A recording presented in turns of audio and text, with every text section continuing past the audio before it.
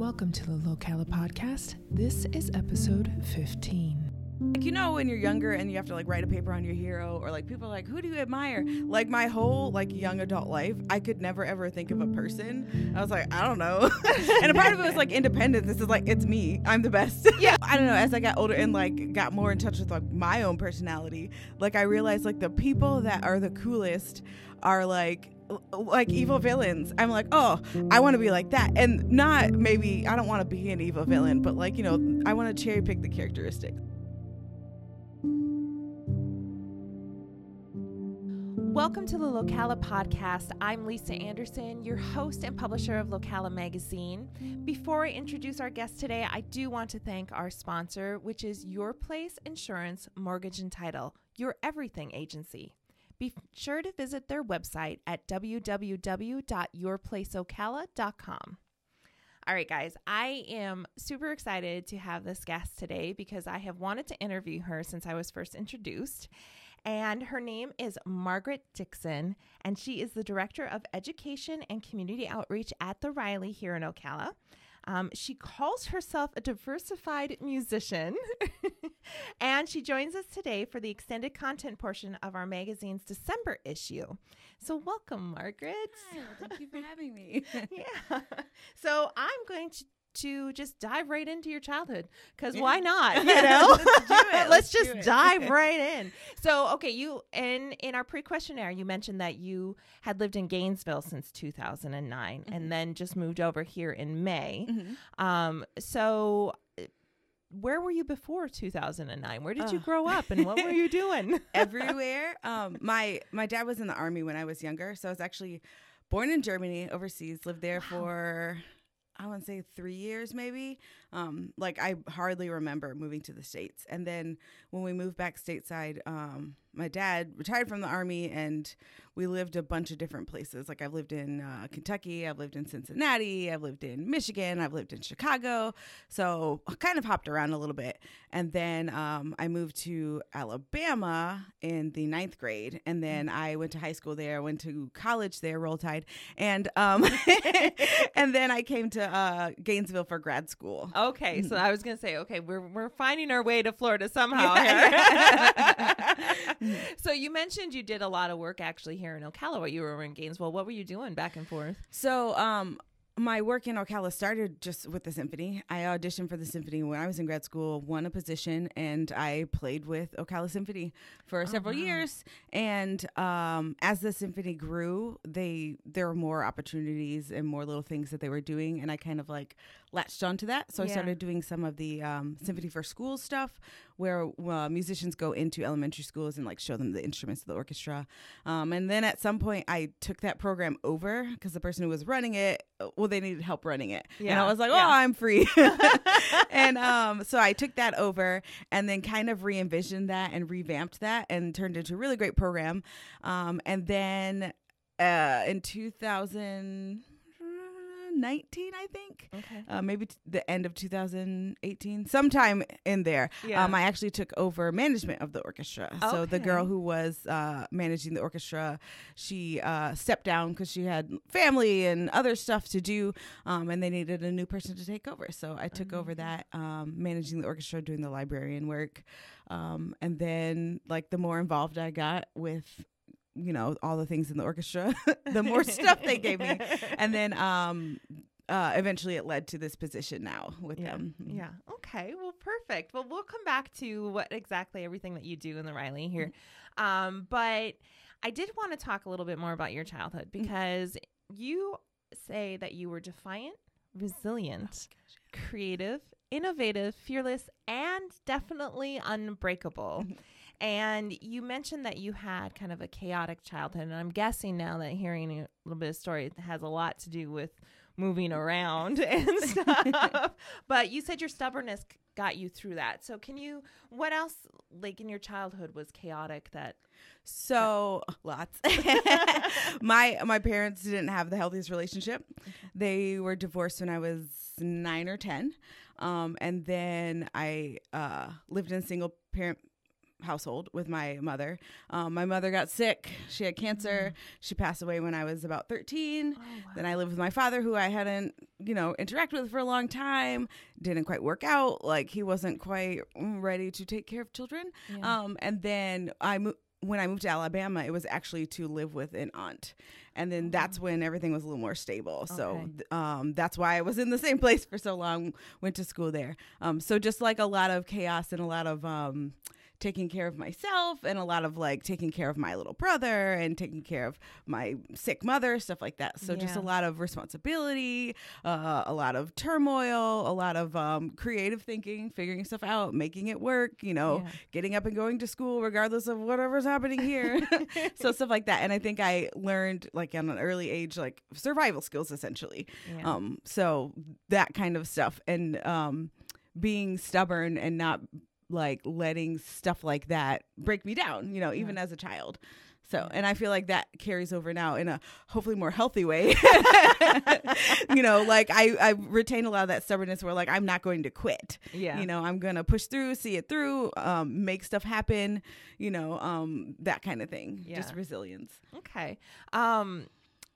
Did you kind of use, you're so passionate about music. Did you use that at that point in your life yet? Was music kind of introduced to you yet? When I was younger, a little bit. So I started dabbling in music when I was probably in like, I don't know, second or third grade.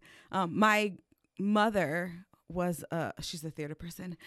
So I grew up on musicals. Her parents were band directors. Okay. So like there was a lot of music in that side of my family. Yeah. So I played instruments here and there, and I remember taking music classes when I was little, like general music classes, not in school, but like I was in some sort of community program. Too young in my memory to remember exactly what it was. Yeah. And then in fourth grade, I lived in Michigan, and they had orchestra, and you were allowed to start orchestra in fourth grade, or you can start band in fifth grade. And I was like, well, I want to do it now. So I started playing cello in fourth grade and did a lot of music stuff. Really liked it. And then when I moved to Alabama, they don't really have orchestra; they just have football. So they have marching band. So I was like, cool. So I'll switch, and that's when I started playing French horn, which is what I play now. Oh wow. So music's kind of just been with me. I don't think I really got passionate about it probably until like high school when it started to get pretty serious. Yeah. And I was with a support system. I had family that was supporting me and pushing me, and it wasn't so passive. Yeah. Mm-hmm. Yeah. That makes it a little bit easier and stuff. So, okay. I do want to talk a little bit more about what it was like making that transition from Alabama and all of that to being on your own here in grad school, because you had a lot of independence and responsibility as a young child. Then you got the support system. Now you're coming away from that support system. Did you know anybody here when you came to Florida? Not very well. I had like friends of friends that I had met. So not really at all. I came, my professor in undergrad is like, or the professor at University of Florida is like, they're like besties. Yeah. So there was like a political connection, and part of the reason why I chose Florida, that and I got a really great assistantship, and I was like, oh, I don't have to pay, I'll go there. And so I didn't really know anyone. The first few months here were weird. I remember days, especially before school and classes started, where like I wouldn't like speak, and then I would like, I don't know, cough or sneeze at 3 p.m. and be like, well, it's the first sound I made all day. But it wasn't very, I don't know, it was fine because like I've done a lot of stuff on my own. I'm the kind of person like when I moved here or to Gainesville, I would get in my car and just drive around, get lost, discover the city. You know, I'm not afraid to wander around and try new things and be on my own. And when school started, I did marching band stuff. So if you do marching band, you make 400 friends before school starts. Like that's true. So I made friends pretty quickly after coming here. So. Yeah. I was a choir and theater nerd. Yeah. And hung out with all the band kids. So and orchestra kids. My school actually had both. So okay. So you've pretty adventurous, and I'm taking it because you started getting involved with the orchestra and everything is why you decided to stay down in the Florida area. Yes. That and just plans. Like I had plans to go get my doctorate and do all this stuff, and they didn't quite pan out how I personally planned them. So as life happens, and I got really plugged in Gainesville. Like I was really successful. Like I had a bunch of students. At one point I had like almost 30 private students. I had a really great network. I had lots of gigs. And then I was kind of faced with this choice, like, okay, I can like move to New York and like drop everything and go work at Starbucks and like take lessons and be poor and maybe like push forward, or I can stay where I'm like thriving and just be content here. Yeah. And then I chose to stay here and be content. And so like, I mean, that meant I needed to like push harder and plug in and, you know, push my career forward where I am. So, how is it? I mean, you were over here doing quite a bit anyway before you moved over, but was it another kind of slight adjustment because Gainesville's so hopping all of the time because you got college kids everywhere all the time. So what was it like to come over to Ocala full time? It's definitely been an adjustment. There are some things that are great and some things I kind of miss. I do agree, like Gainesville's a little more busy, but it's also a much younger crowd. And like I've hit the age where I'm like, these kids. I'm there. So kids. So it's nice to be around like adults. Yeah. Like I live in a house in a neighborhood and it's quiet and people cut their grass except for me and I'm the kid. My neighbors are probably like, that girl. Are you thumping that bass music? No, I do practice my horn inside though, and I'm like, sorry guys. So it's been an adjustment, but I like, there's a lot of things about Ocala that I really like. Like it is a more mature atmosphere. I feel like the art scene is easier or more prevalent in a different way. Like Gainesville's got a lot of like open mics and like shows downtown, and but it's kids, you know, they come and it's, you know, the McDonald's of it all. Like it's quick, fast, cheap, and here it's a little more mature. Like we have like art galleries, we do, and stuff like that. So I really like that aspect. There's some things about Gainesville I miss, like Trader Joe's.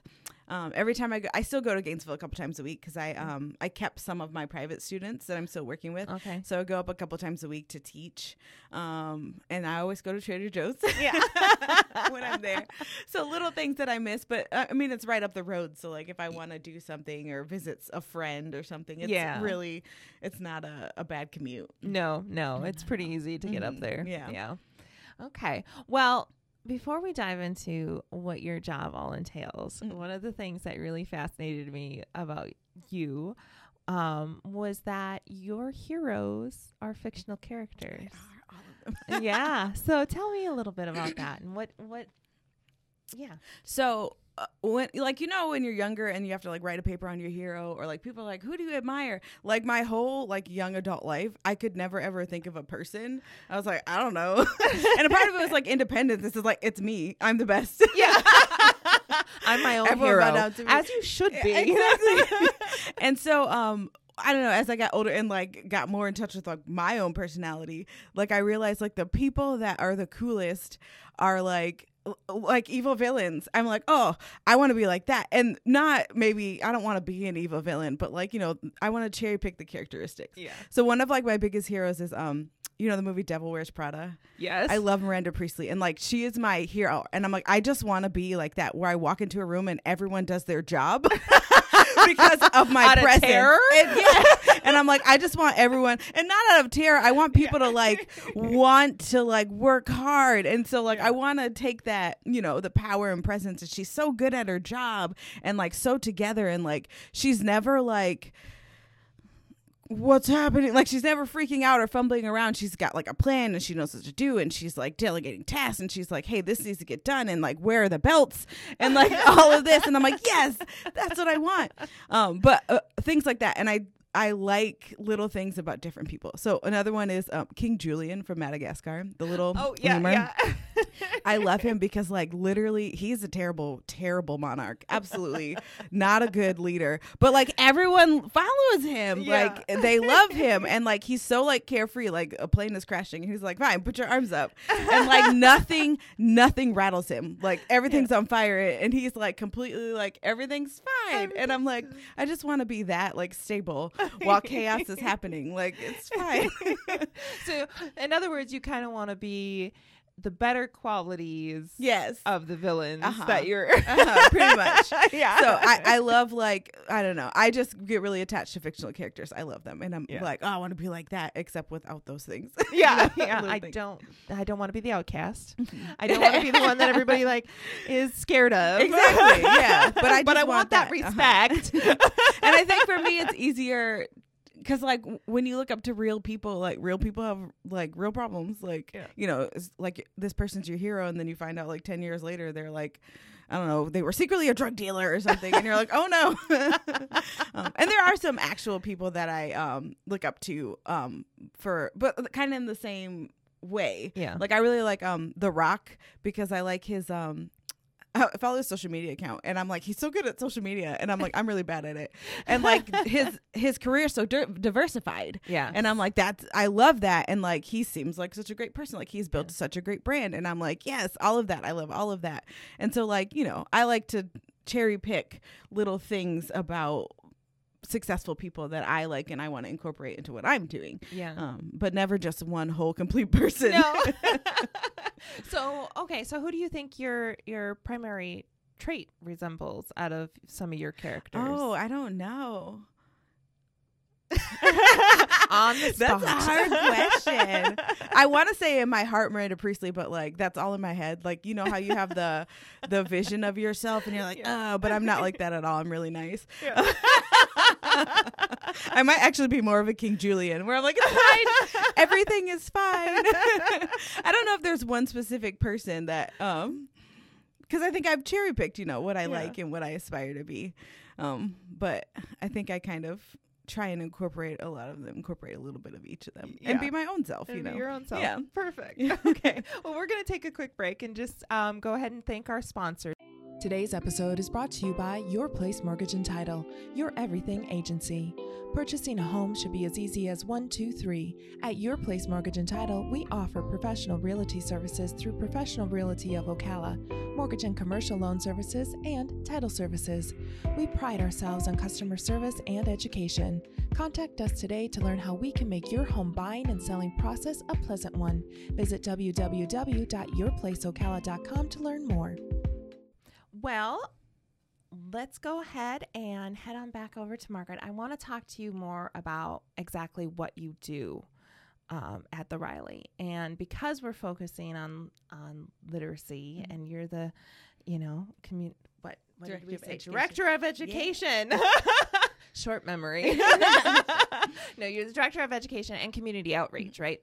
And so I would like to know what music literacy means to you and what the nitty gritty of your job really is. Well, I'll start with the literacy.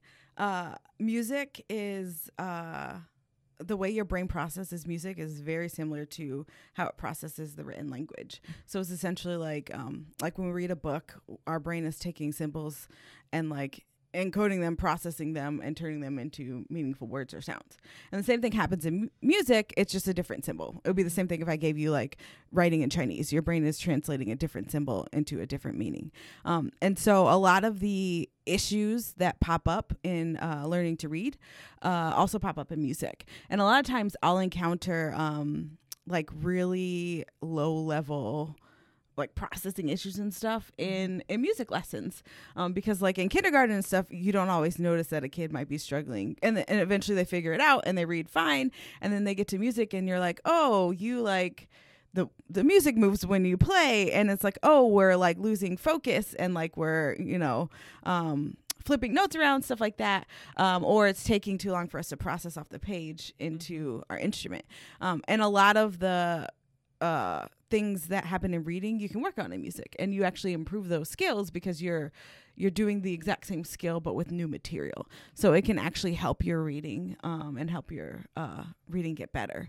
And I focus a lot with my private students on literacy. That's a big thing for me. Not specific literacy, but fluency. Okay. So to be a good musician, you need to be able to instantly read what's on the page and translate it. Yeah. So think about like when you read a book, you don't have to sound out the words, you know, if you are fluent in that language. And you can get to that place in music where I can look at a piece of music and in my head, I know what that music sounds like because I can read it. And so I work a lot on I call it like the 4 aspects of fluency. So reading, writing, hearing, speaking. And so we do activities where like I have them read the music, not on their instrument, like out loud. They might count and clap rhythms, or they'll read their music and say the note names like a book. So we're testing the processing part and the seeing and speaking part.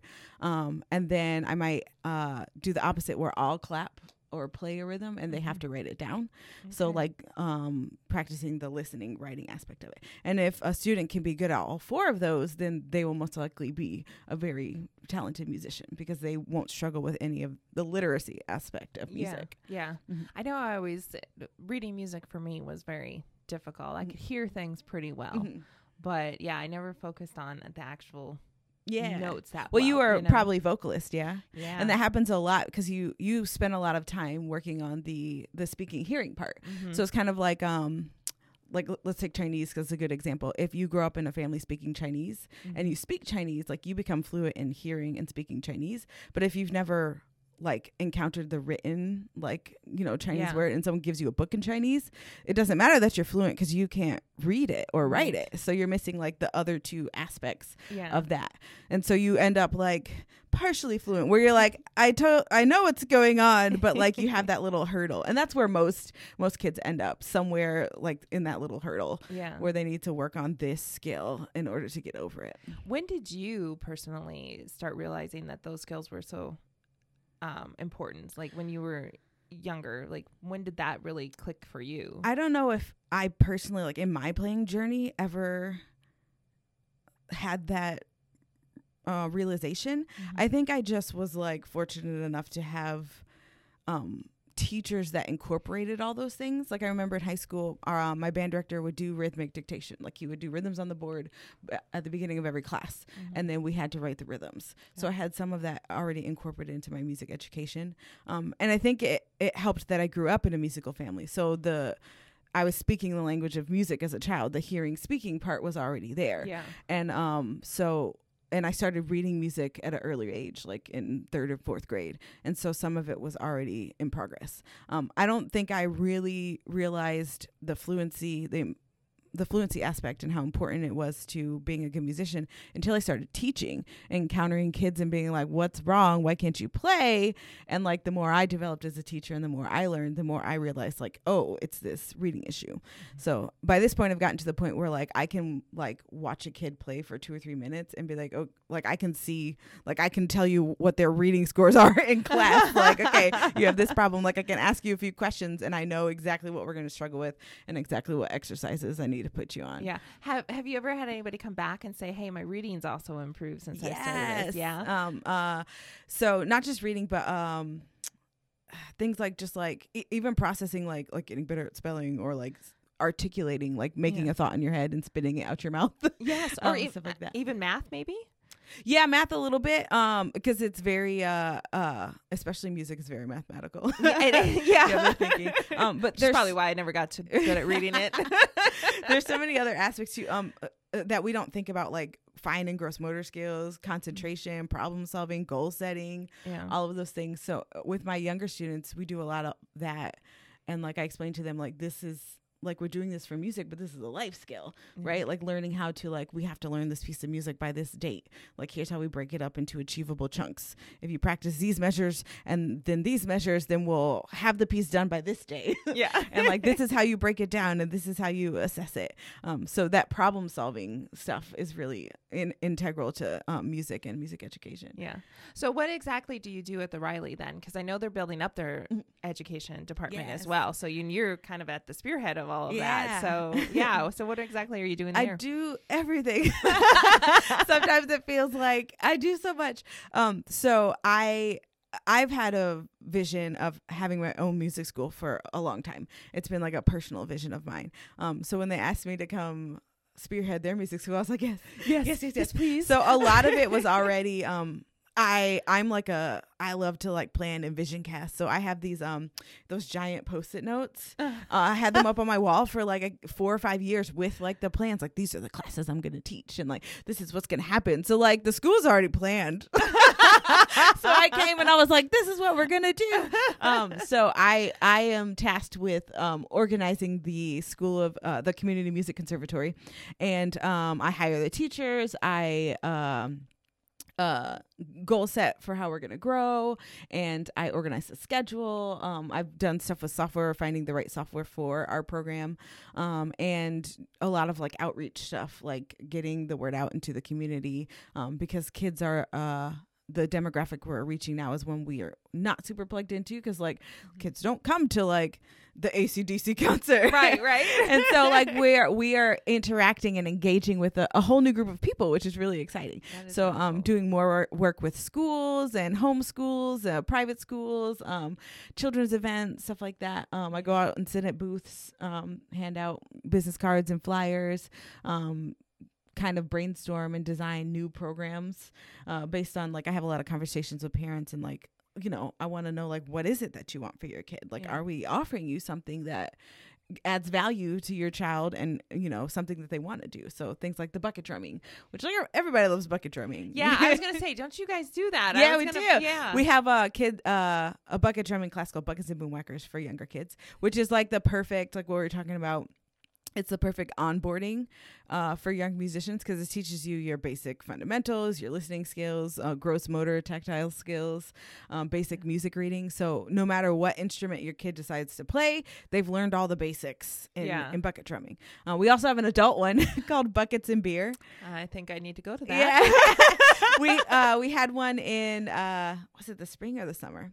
We had one a little while ago it was really, really fun. Yeah. So it's kind of like, you know, you go painting with a twist, and everyone paints, and someone teaches you how to paint, and it's like, oh, your painting's kind of, but it's fun. It's fun. And that's what it was. We have our percussion instructor comes out, and he turns on like, he had a bunch of different tunes, different genres, different music. And then like he teaches you a little rhythm, and then you turn on the music and you like rock out to, you know, your favorite song. And suddenly you're a great drummer. And it's a lot of fun, a whole lot of fun. Yeah. Oh, that does sound like a lot of fun. Definitely. Yeah. Well, are there any programs that you have seen a lot of success so far, and just in the short time that you've been there? Is there one that's in particular that's been growing really well? Actually, our private lessons are doing really, really well. We've got 2 really great string teachers on, and some really great orchestral musicians coming in. Like we got a really great percussion instructor. We just brought on a really talented guitar instructor, tons of experience, a studio musician. We have actually a performer and local band director teaching our woodwinds. So we have some really knowledgeable, talented staff, and we've had a lot of growth in private lessons, a lot of people signing up. And I think it's something that's definitely been needed in this community, especially coming from Gainesville. Yeah. Like almost all the kids that I work with are in Gainesville. So I have a couple Ocala students, but Gainesville seems to be more, band is a bigger deal there, and so like more of the kids take lessons, more of the kids participate in extracurricular stuff. And I think Ocala, they have such a big group of people that would benefit from that, but haven't really had the place to do so. And I think that the Community Music Conservatory now offers that. Like you can take lessons from a knowledgeable, like professional person, not a person who like happened to play in middle school or like who plays as a hobby, but a person who has like a degree or a wealth of playing experience. And like all of our teachers have teaching experience, so it's not their first time working with students. So you know that you're getting beneficial and helpful information to help you be a better musician. Yeah, absolutely. Well, perfect. Well, we're just about to wrap up, and I always ask everybody the same question, and it kind of makes you feel like you're on the spot, but if you don't have an answer, that's okay. But is there anything that you would like to address that I have not asked you? Oh, that is a hard question. And it can be anything from your life to work. I feel like we talked about so much in my life.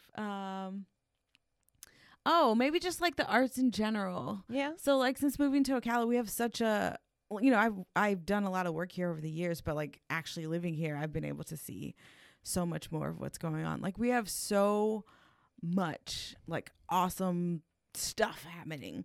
And I feel like I see a lot of the same people at a lot of the same events. And then I encounter, like, when I'm out just talking to people, so many people don't know, that it's out there. Yes. So, like, I just encourage everyone who's listening, like, check out the local art scene, check out the art galleries we have that are awesome, check out open mic nights that we have, and art walks, and the Appleton, and the symphony, and all these little things, and all of them are very affordable. Like, if you go to places like Orlando, Miami, or Atlanta, and you want to go see an orchestra concert, you're gonna pay so much more than you would to come see the symphony. And everything here is, like, so accessible.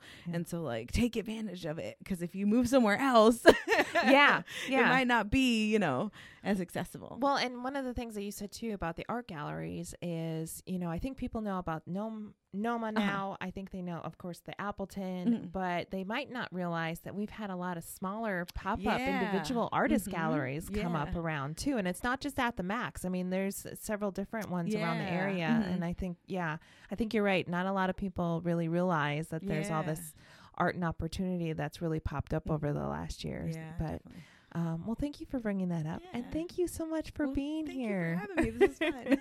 It's been fun. It's been just as delightful as I thought it would be. Your smile and your laugh are very infectious. And it was great meeting you, and it was great getting to know you a little bit more today. So perfect. Well, thank you, everybody. Once again, I am your host, Lisa Anderson. And I would like to thank our sponsor one last time, Your Place Insurance, Mortgage and Title.